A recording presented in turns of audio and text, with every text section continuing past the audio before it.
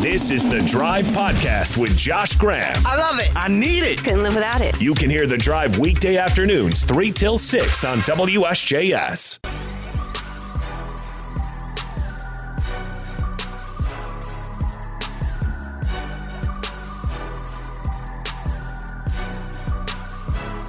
So glad to have you on this Thursday drive. It is WSJS, News Talk Sports for the Triad, where, as of a short while ago, pencils down in the NBA.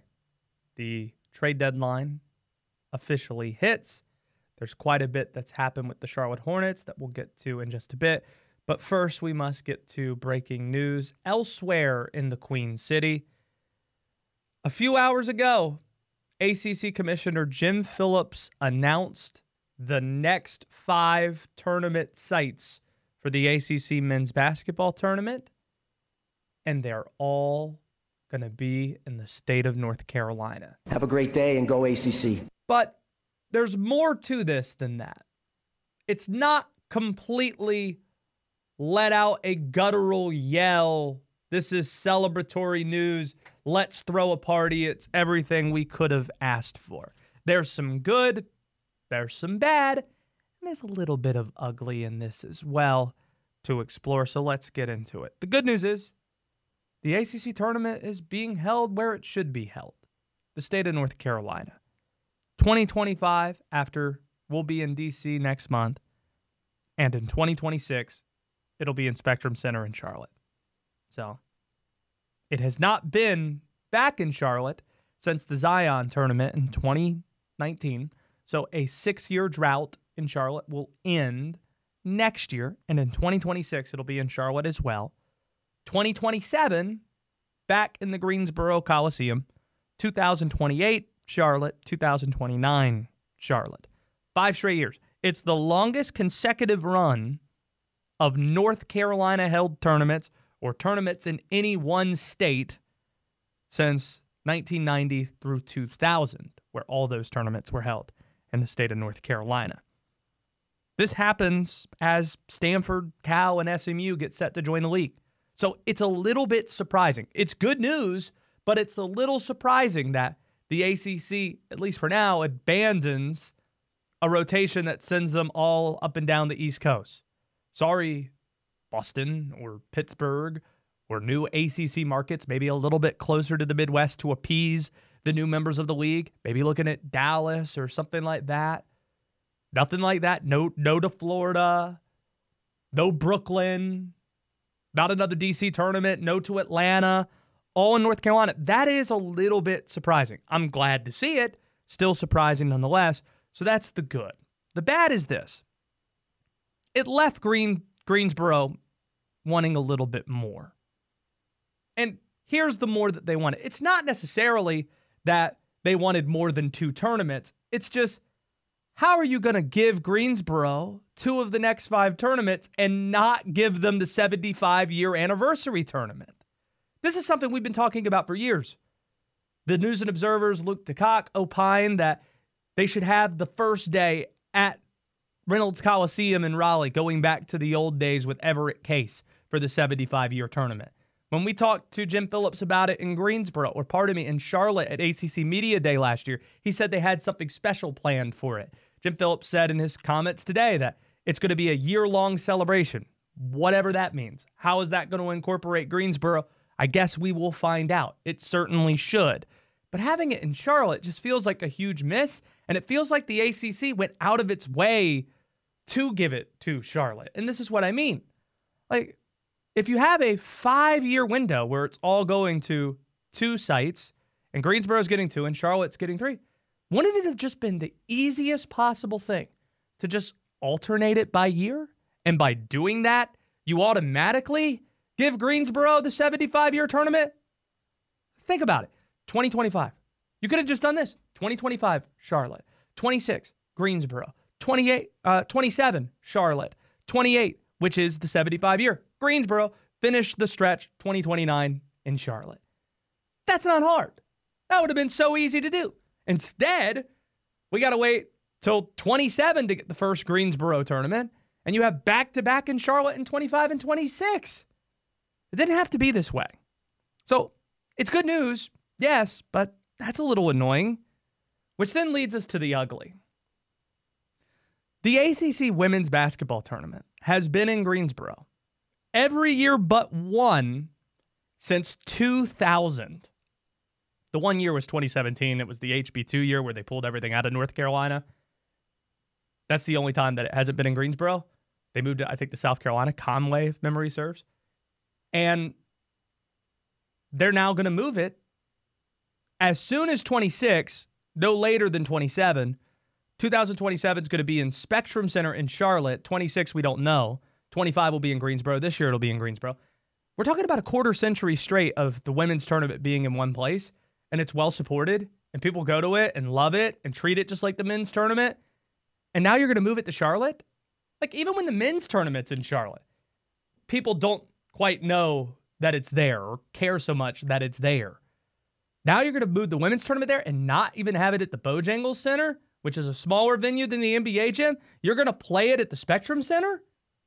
Like, again, I hope it looks like how Iowa and Virginia Tech looked when they had the women's tournament there, or the neutral site women's game there a couple months ago. But what's Wednesday of the women's basketball tournament going to look like at Spectrum Center in Charlotte? That doesn't make a lot of sense. And if you're getting into the nitty-gritty of the details and ugly, this really feels like it's all about being compliant with an agreement that the state of North Carolina came to with the ACC when headquarters stayed in North Carolina. When Orlando was being threatened to potentially be a headquarters site for the ACC, the state came in and said, we will give you $15 million of taxpayer money if you agree to keep headquarters either in Greensboro or Charlotte. Of course, they decided to move to Charlotte. But part of that agreement was 4 of the next 10 tournaments need to be in North Carolina, and 2 of those need to be in Greensboro. So now they're completely compliant with that agreement. They get that $15 million of taxpayer money. This was all made at the ACC headquarters in Greensboro, this announcement. Brian Hall, our guy from WFMY locally, was there and got Jim Phillips' thoughts on Greensboro being part of this announcement. From the announcement, we will be in the great city of Greensboro. They've been wonderful hosts, and it's hard to put in words the volunteer group that rallies around these events. So we just say, and I say, just thank you, sincere and heartfelt thanks for all they've done in the past, and they're going to have to roll up their sleeves again because they have a high standard that they've set, and I know our student athletes and coaches and schools are excited about going back to Greensboro. On X at WSJS Radio, if you want in, we're streaming video on YouTube, Twitch, and X. Will Dalton, the executive producer of this show. WD, we saw Wes Durham with Jim Boeheim last night at Cameron. He's got the Wake-NC State game Saturday.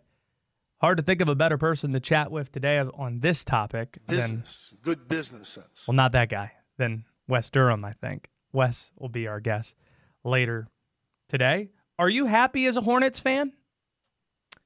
I suppose. I mean, it's They were the most busy team at the trade deadline. Are you happy with what they did? Yes, I think Gordon Hayward getting moved was a little late, but I'm glad to see that. And I don't know. We'll see. I'm just happy to see Brandon Miller doing what he's doing. Well, if you missed it, let's get into it. The Hornets have been the busiest team at the NBA trade deadline. You mentioned Gordon Hayward. They finally moved him. That was the first domino to fall. They moved him to Oklahoma City 2, maybe 3 years too late. He was going to walk after this season ended anyway, get something in return. David Bertans, he is a Hornet killer. Seems like every time he faces the Hornets, bad things happen for Charlotte, dating back to his days with, I believe, the Mavs and the Washington Wizards. This sounds like me playing Immaculate Grid in my head right now. You get Trey Mann, too, who's a young player, under 25. That's all good. Gordon Hayward played in just 40 or make it 58% of his games, which means he missed 42% of them in his 3 3/4 seasons in Charlotte after getting that massive deal. But Charlotte completed a massive blockbuster trade. P.J. Washington to the Mavs. We heard all these rumors about the Mavericks being linked to Charlotte. Turns out those rumors were true. P.J. Washington to Dallas in exchange for Seth Curry, Grant Williams, and a first-round pick in 2027 that is lightly protected. Love everything about this trade. Grant Williams is the perfect type of player for Steve Clifford. Defense first. It's what you want. He's a Charlotte kid, as is Seth Curry. You bring a Curry to Charlotte, that'll excite some people. You get a first-round draft pick out of it too, which is a great asset to have moving forward. But really, the day started, the first big headline of the trade deadline was late last night when Woj broke the news that Miles Bridges is going to be using his no-trade clause to say, I'm not going anywhere. I'm staying in Charlotte. The question is, does that mean he's going to stay long-term? I think that's still likely for a few reasons. I get it. He's a clutch client, and LeBron's tweeting about him and things like that, Rich Paul. Charlotte has his bird rights. He is a restricted free agent, which means it is harder for him to leave than it would be if he were an unrestricted free agent. We've talked about for years, like almost 5 years, as long as I've been doing this show, longest running local sports talk show in the history of the Triad, that PJ Washington and Miles Bridges have had some overlap on this roster. There's a skill set overlap between the two. Well, PJ's not here anymore. He's in Dallas. So a lot more room for Miles, you would think.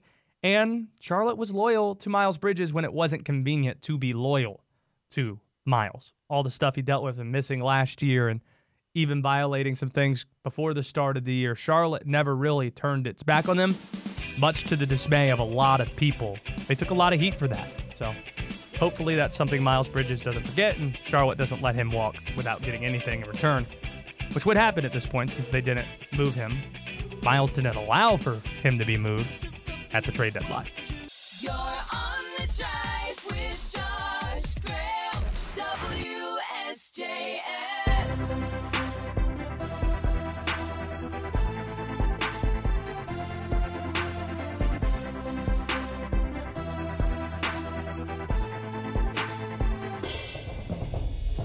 This is going to be a song that makes it into the halftime show. We've got our full Usher breakdown that we'll do in just a few minutes. It's the NBA trade deadline today. The Hornets, perhaps the busiest team. Gordon Hayward moved. PJ Washington moved. There are other trades that do not involve the Hornets as well. Gordon Hayward moved to Oklahoma City. The Mavericks acquiring PJ Washington, by the way. The biggest ones, Pat Bev being moved to the Milwaukee Bucks, that matters, and this is why. Remember, with all the offseason movement last year, Drew Holiday is no longer on the Bucks. And if they're set to run into the Boston Celtics at some point during the playoffs, well, who's going to guard Jason Tatum is a pretty big question mark. Drew Holiday now plays for Boston, not for Milwaukee. Pat Bev could be part of that puzzle when playoff time arrives. Bogdanovich is going to the Knicks. That one stands out. Remember, in recent weeks, they had acquired OG Anunoby.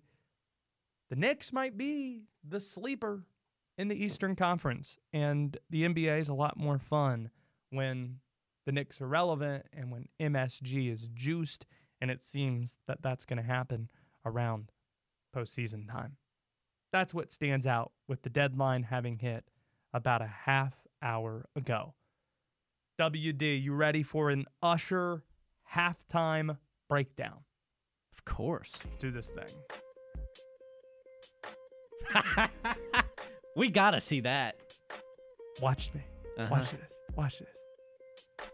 Confessions is one of the 6 must-plays for Usher.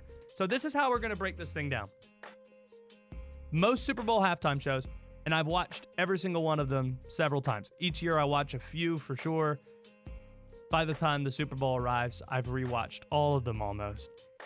Usually you get 12 to 13 songs, WD. Most songs last about a minute, sometimes even less than that. So we have 12 to 13 songs to try to predict for Usher here. I count 6 must-plays.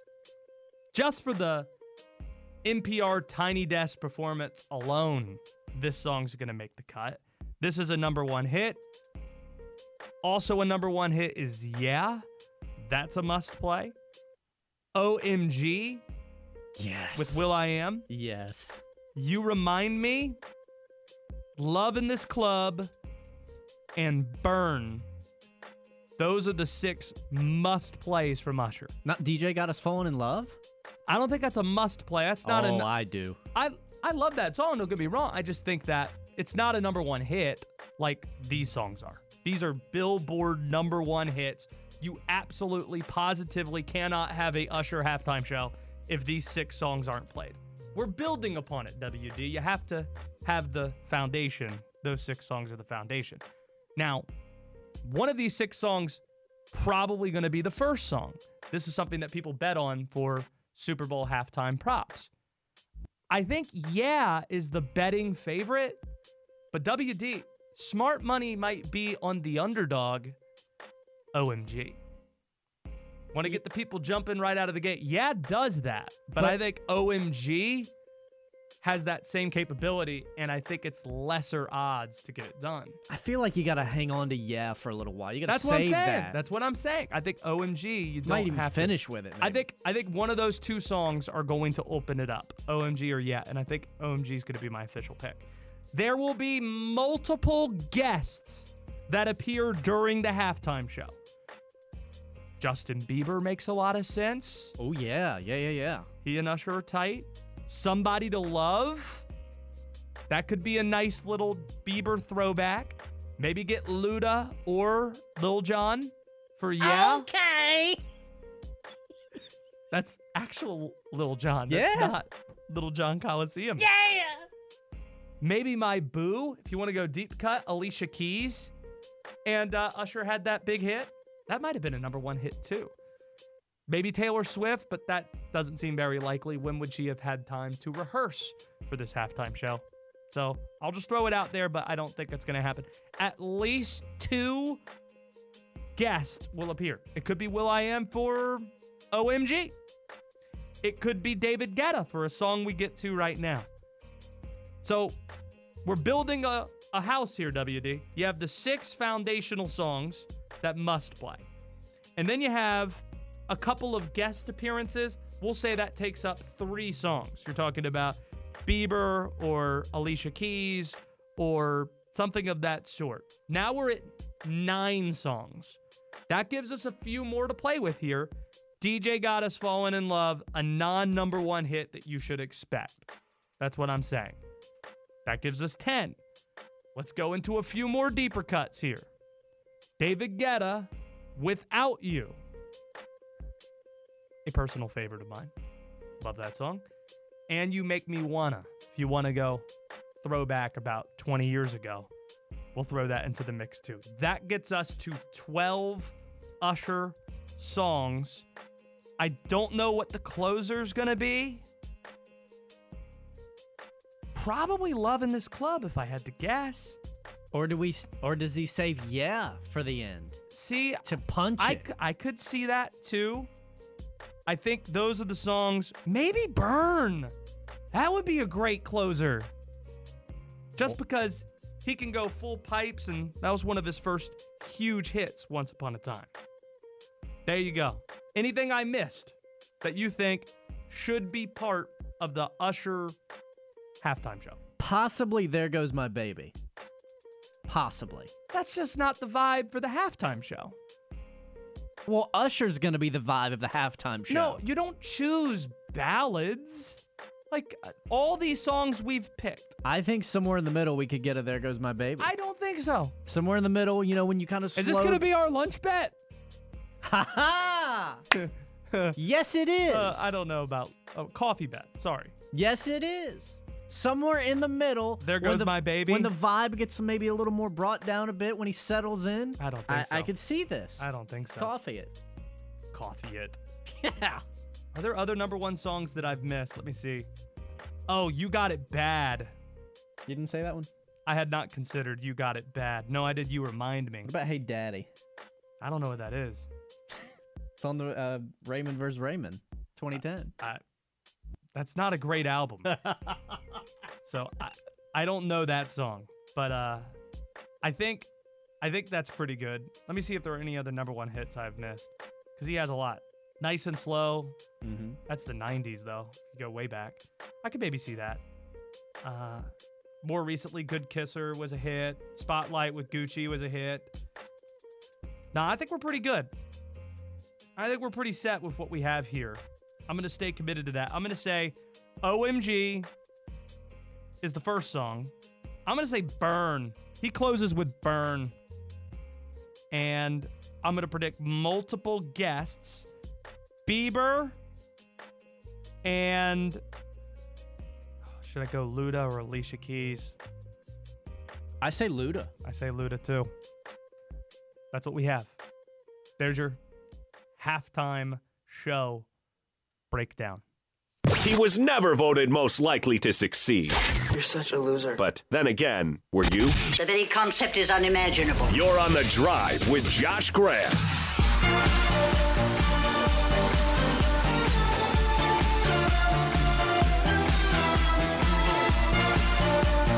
Our buddy Wes Durham will be here in about 15 minutes.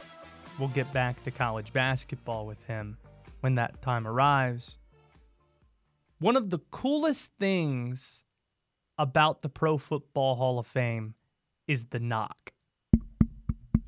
What's become a tradition where somebody wearing a gold jacket who works for the Pro Football Hall of Fame, or in recent memory, inductees into Canton, let soon-to-be inducted Hall of Famers know they're going to be enshrined in Canton. It's a very cool thing. Last year, it was Jerry Jones that surprised DeMarcus Ware with the knock. Joe Namath did so last year with another inductee. It was an emotional moment when Jimmy Johnson surprised Zach Thomas in his house to let him know, giving him the knock, letting him know you're a Hall of Famer. And tonight, we're going to learn who gets the knocks for 2024. And two of our state's all-time greats should receive that knock. The obvious one being Julius Peppers. He's a lock to get in. Fourth in NFL history in sacks, a 9-time Pro Bowler. He's our state's Paul Bunyan. Everybody who was kind of around Nash County or Chapel Hill in the late 90s or in the mid-90s, they all have stories about Pep. Oh, he wore a shoe that was 4 or 5 sizes smaller than his foot, and it didn't stop him from being the best rusher in addition to the best football player, offense and defense in the county. Stuff like that. There's a Bo Jackson element to him. Bunch of folk tales right before the internet started to take hold. He's the only man that played for both of the most popular teams in the state of North Carolina, Tar Heel basketball and for the Carolina Panthers. He's the most talented Panther ever, just in terms of God-given ability. And if he were to be inducted, he'll join Kevin Green, Reggie White, and Sam Mills among Hall of Famers that played for the Carolina Panthers. Julius Peppers, a lock. Another thing that's great about the Pro Football Hall of Fame, it's just 5 modern-day candidates. That's it. No more, no less. It's not like baseball. Oh, this year we don't have any inductees. 5. And usually people get mad at who misses out. But the more difficult thing to do is not to pick who was left out that's deserving of getting in. It's picking who of the 5 is deserving of being replaced by the person you think should have got in. It's really hard. It's competitive. It's an incredible honor to get into the Hall. And somebody who's waited his turn quite a bit and should be called on tonight, who should get that knock, is Torrey Smith. Or Torrey Holt, pardon me. Torrey Smith. There's a Panther great. Torrey Holt, the pride of Gibsonville, who we're thinking about. NC State alum. A Super Bowl champion, an All-Pro. He should lead the logjam that's been built among finalists at receiver. Somebody needs to knock the door down. You have Andre Johnson and Reggie Wayne and Torrey Holt, all of which were finalists last year. None of them got in. But Wayne and Andre Johnson have not waited longer than Torrey has. This is his 5th time as a finalist. I think he gets into the Hall tonight, and it's going to be well deserved. Predicting the rest of the modern day candidates. Again, you only have 5. 5 to predict. In addition to Peppers, it feels like Antonio Gates is a lock. So I think he's going to get in. The Charger tight end. Devin Hester was a hot name last year as a specialist. Looks like he's going to get in, and he probably should. If you're talking specialists, there hasn't been a greater kick returner than him. It's my argument for why Cam Newton should be a Hall of Famer one day. If Devin Hester can get into the Hall, Cam Newton should too. Why? He's not as good as Tom Brady or Peyton Manning. Cam Newton's the greatest running quarterback ever. He's the greatest red zone threat ever.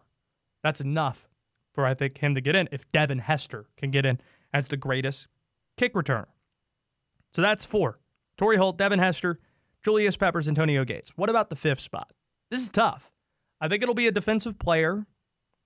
And the 2 I have it down to, Niners linebacker Patrick Willis, who didn't play a lot of years, but when he did play, unquestionably great. And Jared Allen, who would be another former Panther to get in if he were inducted. This is his 4th year as a finalist. He was on the Panthers Super Bowl team in 2015, also played for the Vikings and the Chiefs. I think Patrick Willis would get the nod if it were down to those 2. So my 5 predictions for tonight. Julius Peppers, Torrey Holt, Antonio Gates, Devin Hester, Patrick Willis. That's what I think the 2024 Hall of Fame class among modern-day candidates are going to be.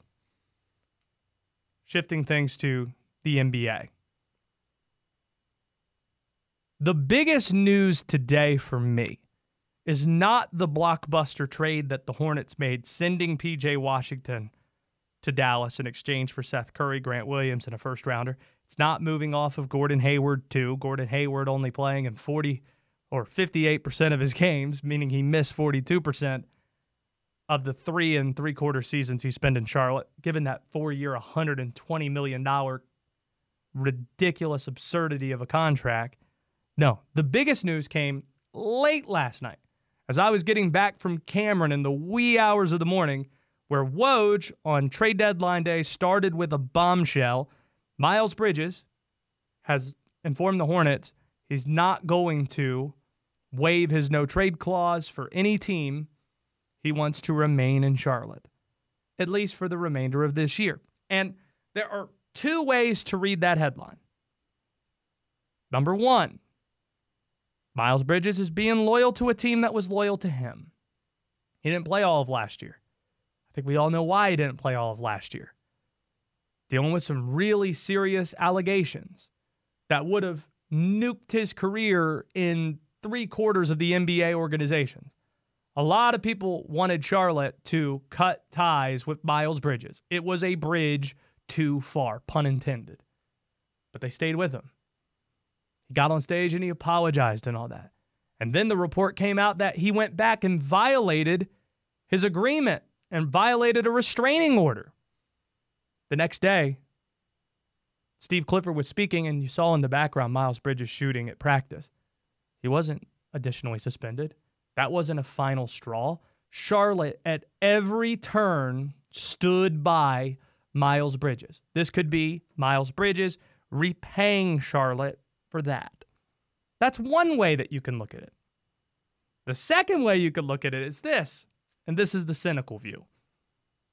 He's only interested in juicing his stats so that he can sign a bigger contract this summer with somewhere else, with a team of his choosing, walking somewhere else, and maybe to a team that doesn't have the trade assets to trade for him right now.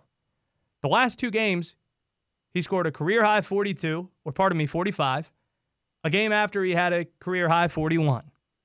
He's going to get all the shots he wants right now with Charlotte, and if his numbers are great, all right, he has that to sell to the Hornets for his big extension or to somebody else. Clutch client, Rich Paul.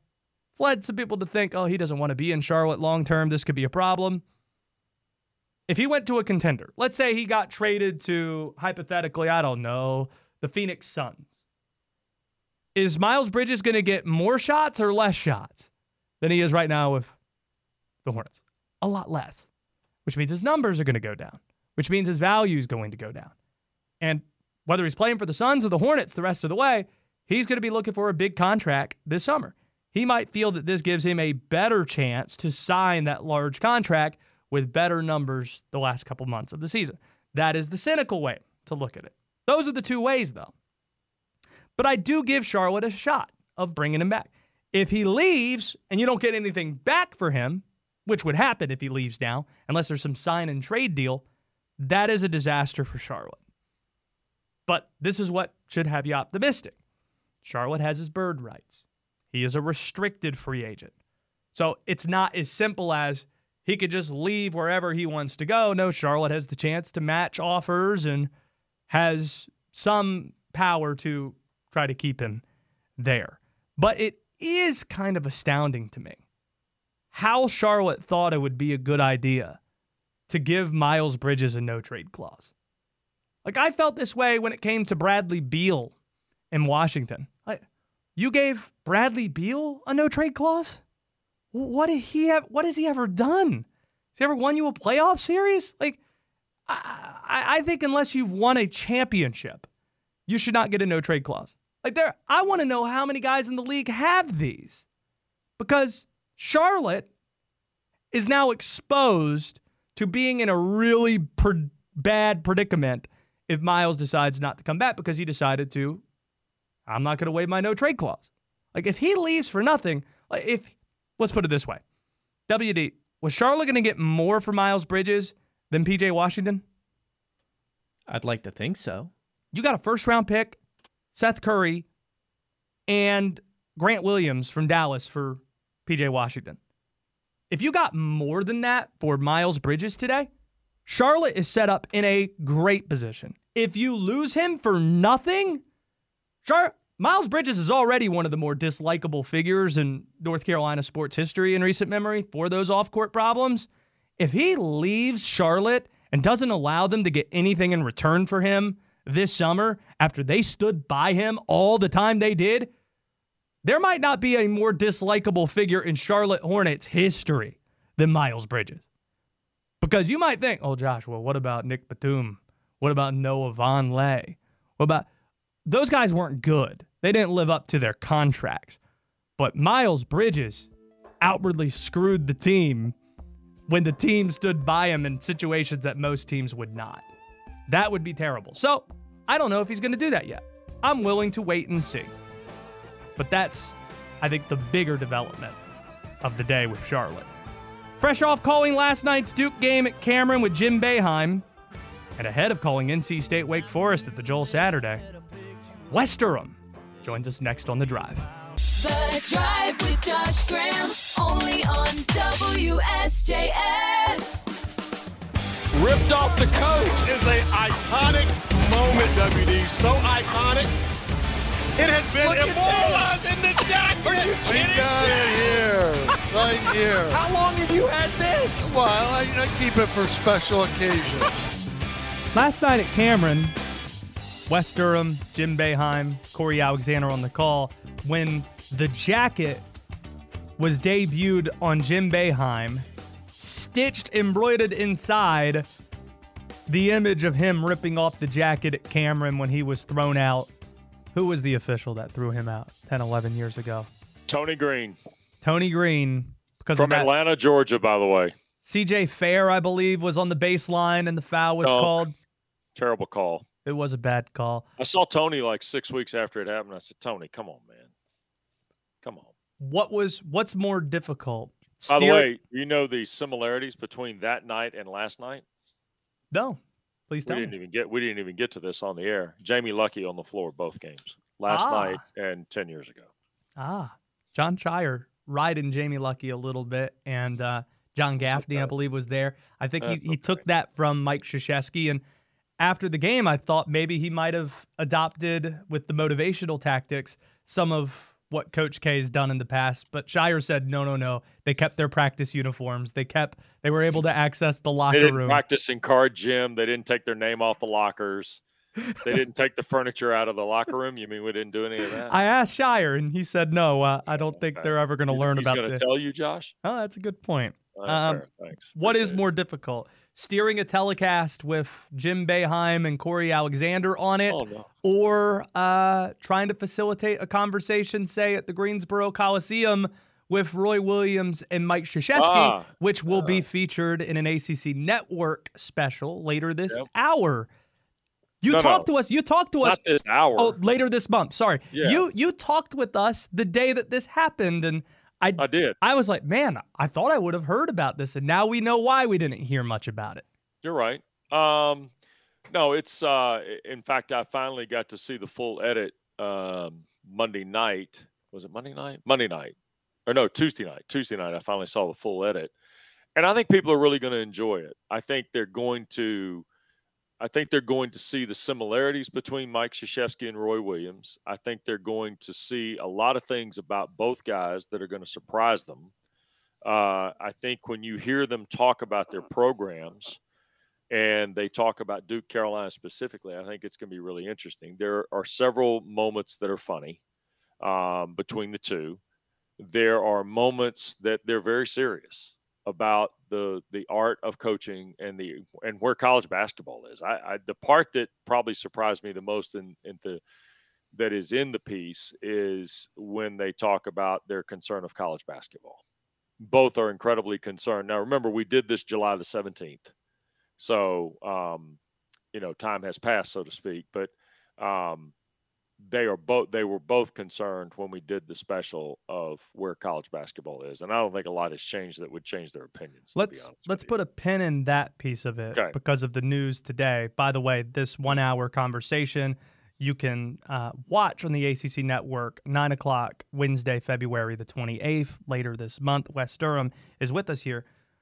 We learned today that 5 straight ACC tournaments are going to be in the state of North Carolina, which is good. We should all celebrate, except for the fact in Greensboro, you're required to have the 2 in the next 10 years to get the $15 million for keeping the headquarters in town. And we learned that the 2 are going to be in 27 and 29. Mm-hmm. But Jim Phillips told us they had something really special cooked up for the 75 year, and it's not going to be day one in Reynolds, as Luke Dukakis opined about. It's not going to be in Greensboro, which I think we all kind of expected it would be. It's going to be in Charlotte, but he did say it will be part of a year-long celebration. The women's tournament, for the first time in earnest in a quarter century, 27 at the latest, but we don't know where 26 is going to be quite yet. The women's tournament's going to move out of Greensboro. You had the HB2 year in 2017, but aside from that, every year since 2000. So was there anything that surprised you about the future sites? I thought that there would be a heavy influence of North Carolina. I didn't think it would be full influence of North Carolina. I suspected that between now and 30, there would be a strong indicate the basketball event, especially in North Carolina. I thought we might go to Washington one more time, but I don't know where the arrangements or the proposals on that stand, Josh. And that is part of this process. I knew we would not be in Atlanta. I felt fairly confident we would not be back in Brooklyn, but I thought we might be in Washington. And then I think it's way too early to speculate on Dallas or Vegas or any of these exotic ports of call that people have been dreaming up since last September, where the ACC basketball tournament might go, because quite frankly, we don't know where the ACC is going to be after about 29 right now. I mean, we can hazard a guess. We hope that they're, but we've got to get through at least the first couple of years of 18 teams. So look, and I tweeted this, part 1 is done. Now part 2 is, where's my bracket? Is everybody going to be at these tournaments? Yeah. Are we going to play 18 teams, or are we going to have a 5-day or a 6-day event? I've seen an 18-team bracket. I've seen an 18-team single elimination bracket online that shows me 8 games on day 2, and I know that's not happening unless we're playing in 2 different venues. I will say this, by playing in Charlotte and playing in Greensboro, there are multiple venues within that city where you could play 8 games in one day if you had to. So we'll see. Look, we all have to understand 18 teams is going to be a different animal, and it's going to rewrite a lot of things. We're going to have to look at the record book of a great event in a different way with 18 teams. I mean, because the tournament scoring record of Randolph Childress feasibly could fall. A lot of tournament records could fall. But how would we look at it? Well, this is the 17-game format as opposed to the, in Childress's case, the 8-game format that, he broke the record with in 1995. Getting to something that you mentioned a second ago about Roy and Kay's concern with college basketball. Sure. A lot of people are pointing to the net and the problems they have with it. But even bigger than that is something Terrence Oglesby and I were talking about a couple of days ago.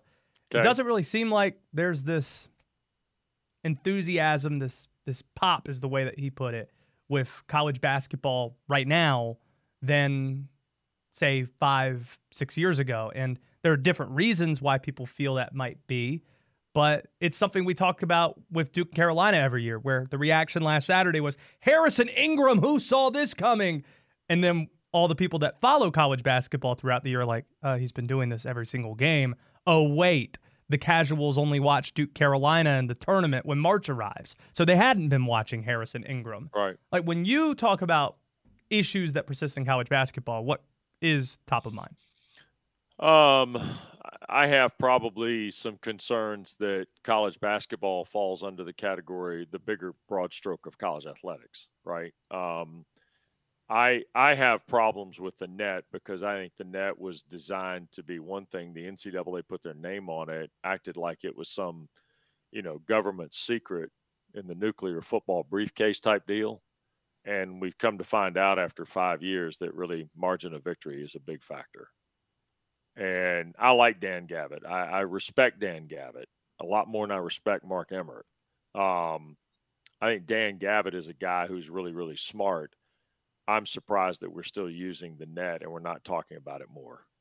Something I talked to Jim Phillips about last night. I don't think he'd mind me mentioning this. It's like, is there anything that could be done this year? No, they've already said that this is an impact. But beyond that, after this year, I think it's going to be real conversations had about devaluing it, especially when you look at Bubba Cunningham. He's had comments about criticizing the net too, and he's going to be the chair of the committee.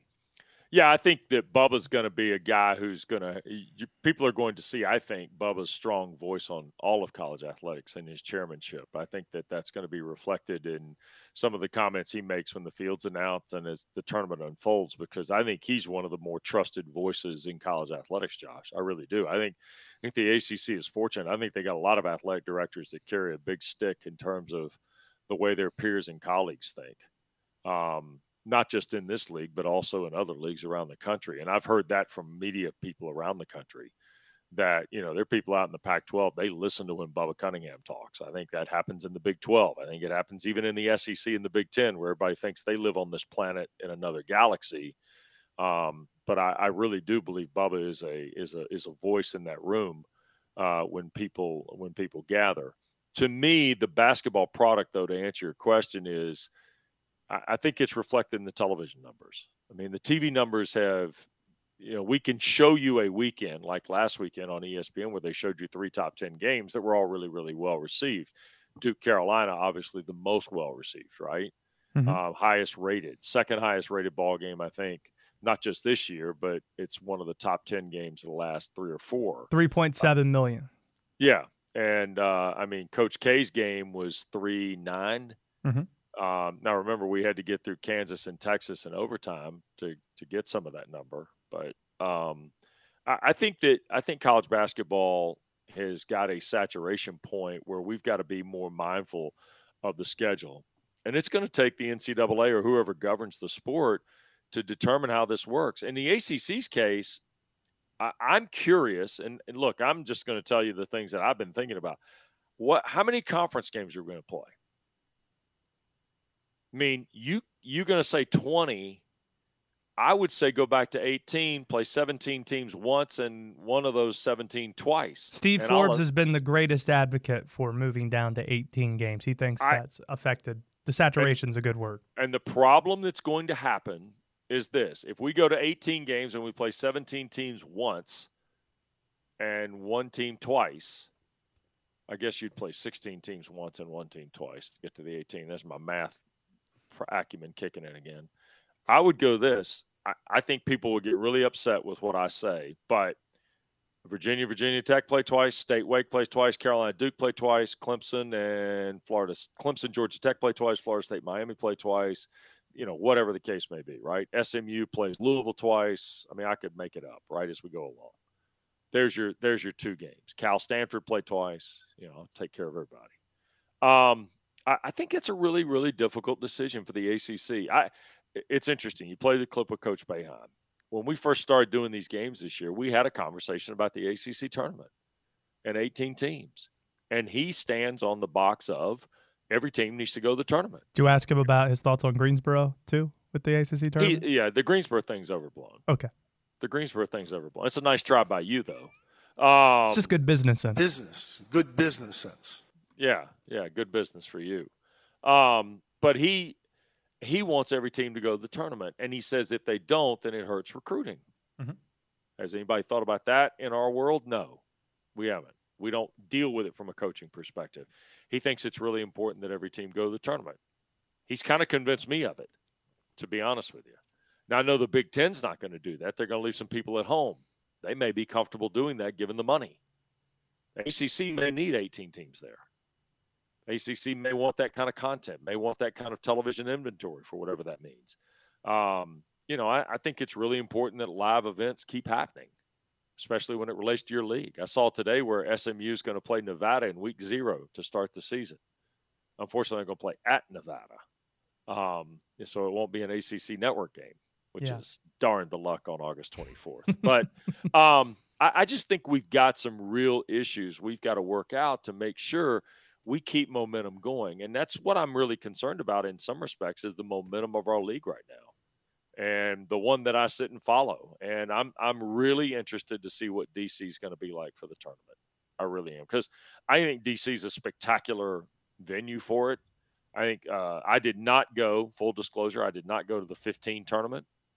I wasn't doing television. I've never been. I'm going for the first time this year. Yeah, DC's great. I mean, Verizon Center, Capital One Center, whatever corporate name center is really a good place. And I think people have enjoyed it. I know that there are alums of, certainly the major schools in the conference in that marketplace, and I think you'll see that as well. But it'll be interesting to see, and I hope we're able to build some momentum down the stretch here on the men's side. I think the women's side is going to take care of itself. I think you're going to get potentially 10 teams in the tournament. I think that's a credit to the level of play they're having this year too. Who are you with on Saturday for Wake Forest, NC State? They have renewed Dan Bonner and I's deal from round 1 in Raleigh, so we can come to the Joel on Saturday. And I have not been to Joel Coliseum since a game with Kennesaw State, I think at the beginning of last year. I've not been in Joel Coliseum since then, and looking forward to being there on Saturday afternoon. And, in fact, I've got a few trips back to North Carolina here before the end of the regular How many season. minutes into the broadcast before we get the headbutting Diarra and Hunter Sallis being separated? How many minutes, seconds into the broadcast? No, it won't be seconds. We're not gonna go that quick. I imagine we'll get there in the first 10. Okay. First 10 on the clock. Well, the under 12 would probably be about the back end of that option.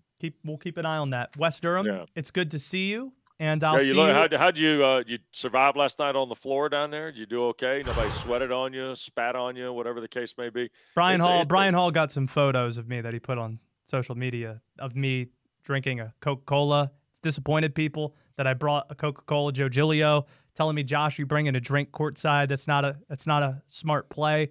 It was late night. I needed the caffeine for the drive back to Winston. What do you want? Giglio coming to the game Saturday, huh? That's what he says, but I fear that he might flake out. Going to bail out. I'm looking forward to being on the floor, if I may say that. We've been. It's been a while. Yeah. Oh, it's been a long damn time. It ain't been a while. It's been a damn decade and change.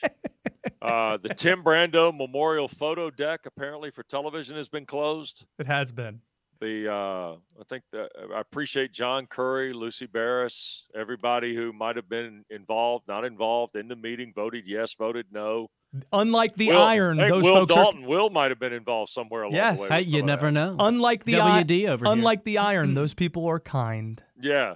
Tim is. I've told Tim we've been moved back to the floor in Winston-Salem, and to his credit, Tim is happy for all of his media colleagues that we have been given. We have been given our just spot. Wes Durham, I'll see you then. Thanks for doing this. Take care, Josh. All right, you guys have a great week. Your attention, please. It's showtime. This is The Drive with Josh Graham.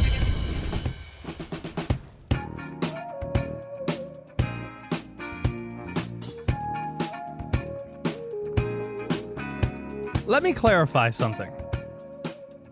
Super Bowl week is very fun.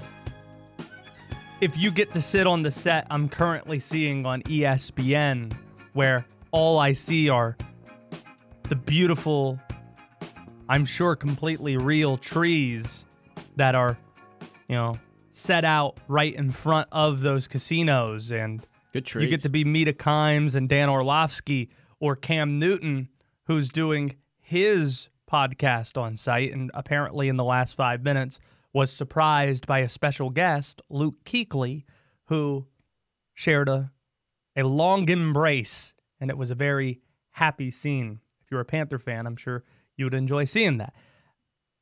If you're not one of those people, if you're not uber famous nationally, might not be the most fun deal to be in Las Vegas this week.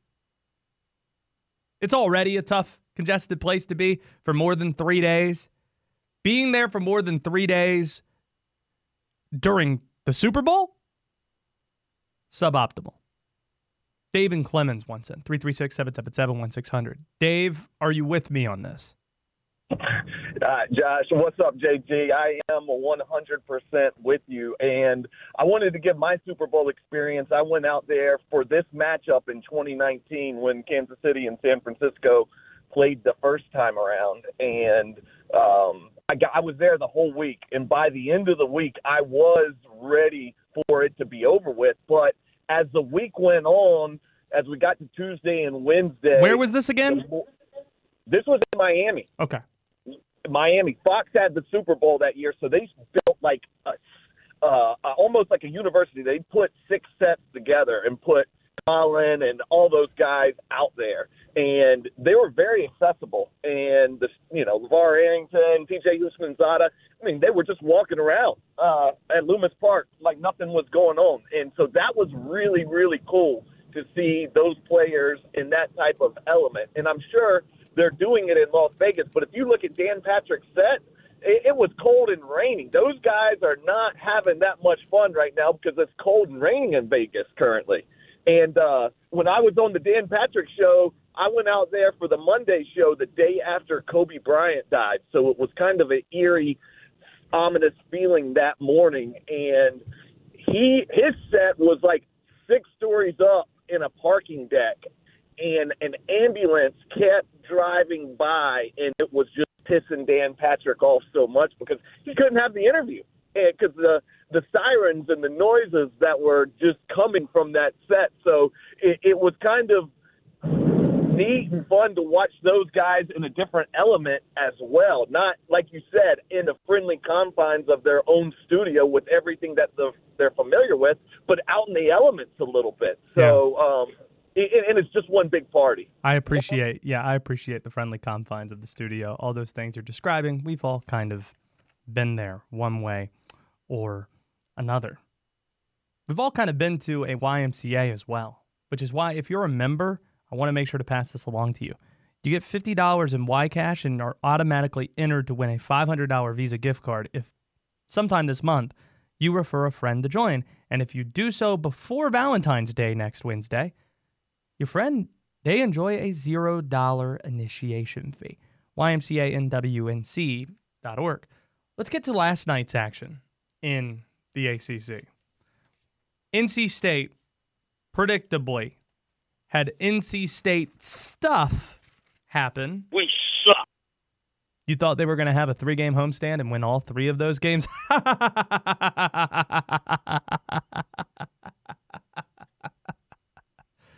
They lost to Pitt. And Pitt is kind of back in that, are they on the bubble? Are they not on the bubble mix? Here's what I know. With NC State losing this game, they are now going to Winston-Salem Saturday. Wake can deal NC State a death blow Saturday. There, I said it. If NC State loses Saturday at Wake Forest, they're done. They're toast. They are not an NCAA tournament team. Even if they win at Wake, they still probably aren't, but they still have a pulse if they do. They need to win this game. After losing to Pitt State, they're nowhere near the bubble right now. Not top 75 in the net, behind the top 5 teams by a considerable margin in the ACC. Talking about Duke, Carolina, Clemson, Virginia, Wake Forest. They're behind Virginia Tech. They're behind Pitt now, behind Miami. They are out of the mix, and they didn't beat anybody out of conference because they didn't play anybody out of conference. They have just one home quad 1 game left. That's Duke going into PNC Arena. So that's a must-win, and you need to take a game on the road. If you don't win at Wake, where are you going to win?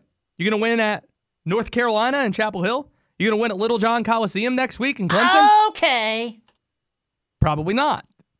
So you're going to have to win this game if you're NC State. They shouldn't be in the tournament either, though.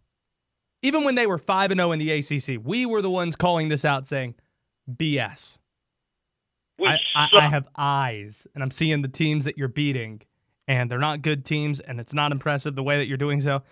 There's nothing spectacular about this team. DJ Horn scores, he doesn't defend. DJ Burns scores, doesn't defend. Middlebrooks might be their best all-around player, but he doesn't score that much. So, since the last time they played Wake Forest, a lot's happened, and I'm sure Wake Forest hasn't forgotten what happened in the final minutes of that game. It's going to be a tough hill to climb Saturday in Winston-Salem. Wes Durham's going to be calling that game. He'll be joining us next hour. He has the call at Joel Coliseum Saturday at 4 o'clock. Should be a big crowd for that game. He was at the Duke game last night. Saw him at Cameron calling the game alongside our friend Jim Boeheim. Corey Alexander on the call too. Getting to some locker room sound. Kyle Filipowski said it. We kind of noted it on Monday after the North Carolina game. He's a guy who can't really, hide his expressions. He can't hide his feelings. You could just know what he's thinking at all times on his face. It was another frustrating night for Kyle Filipowski, and here he was talking about those frustrations. Sometimes my face can still show a different expression and that I'm not really trying to show. I'm just trying to be like, don't overreact, don't say nothing stupid or show any of that sign. So that's why I'm just trying to keep a straight face. Kyle, you don't strike me as the type of person who can hide emotion on your face. Has that always been the case? I'd say so, yeah. But I mean, I guess that's just because I really care about the game, care about how we play. He does, but we all kind of know that person who they can't hide. They don't have a poker face. Kyle Filipowski would be the worst poker player in the ACC. Like, you could just see on his face that he's got pocket aces or he has nothing. You just know. Here's more from Flip. He struggled, but it's also been a rough few days with the struggles he had at North Carolina as well. Here he was on getting over the Carolina loss. Obviously, there's a lot deeper meaning to that game, and it's always, that was my first experience was in the UNC, so, of course it was, we take that as a little harder, but every loss is still a hard one, and, that just shows how much more effort we got to put in. We got another shot at them, but that's later on in the season, so, we're just going to keep focusing on what's in front of us, get that wing strength going back again, and when the time comes for them, we'll be ready. One more bit of locker room sound from Duke's 71-53 win over Notre Dame at Cameron last night. John Shire said that Monday's practice was hard. It had some uncomfortable moments, some direct conversations. Duke's Jared McCain always seems to be upbeat and positive, but even he said, wasn't the most fun practices this week. Practice since Saturday. Oh, yeah, it was tough. had a tough one for sure. Had to get back, back to our basics and do kind of some basic drills and defensive drills for sure. A lot of defense. But yeah, it was a good week of practice. What makes it so hard? I guess just the running. I'm used to running though, so it's nothing crazy. But just mid-season, your body breaking down. But we needed it. We needed a little bounce back. You can't get that guy down. Oh yeah, all the running, but I like running. And you know what? We need it. Had our body break down. Give us some more. Yeah. I was listening to a podcast and they had such a funny bit where apparently they rib on each other. These hosts, they just act like Tony Romo calling games whenever they're with each other. Be like, I don't know, Jim.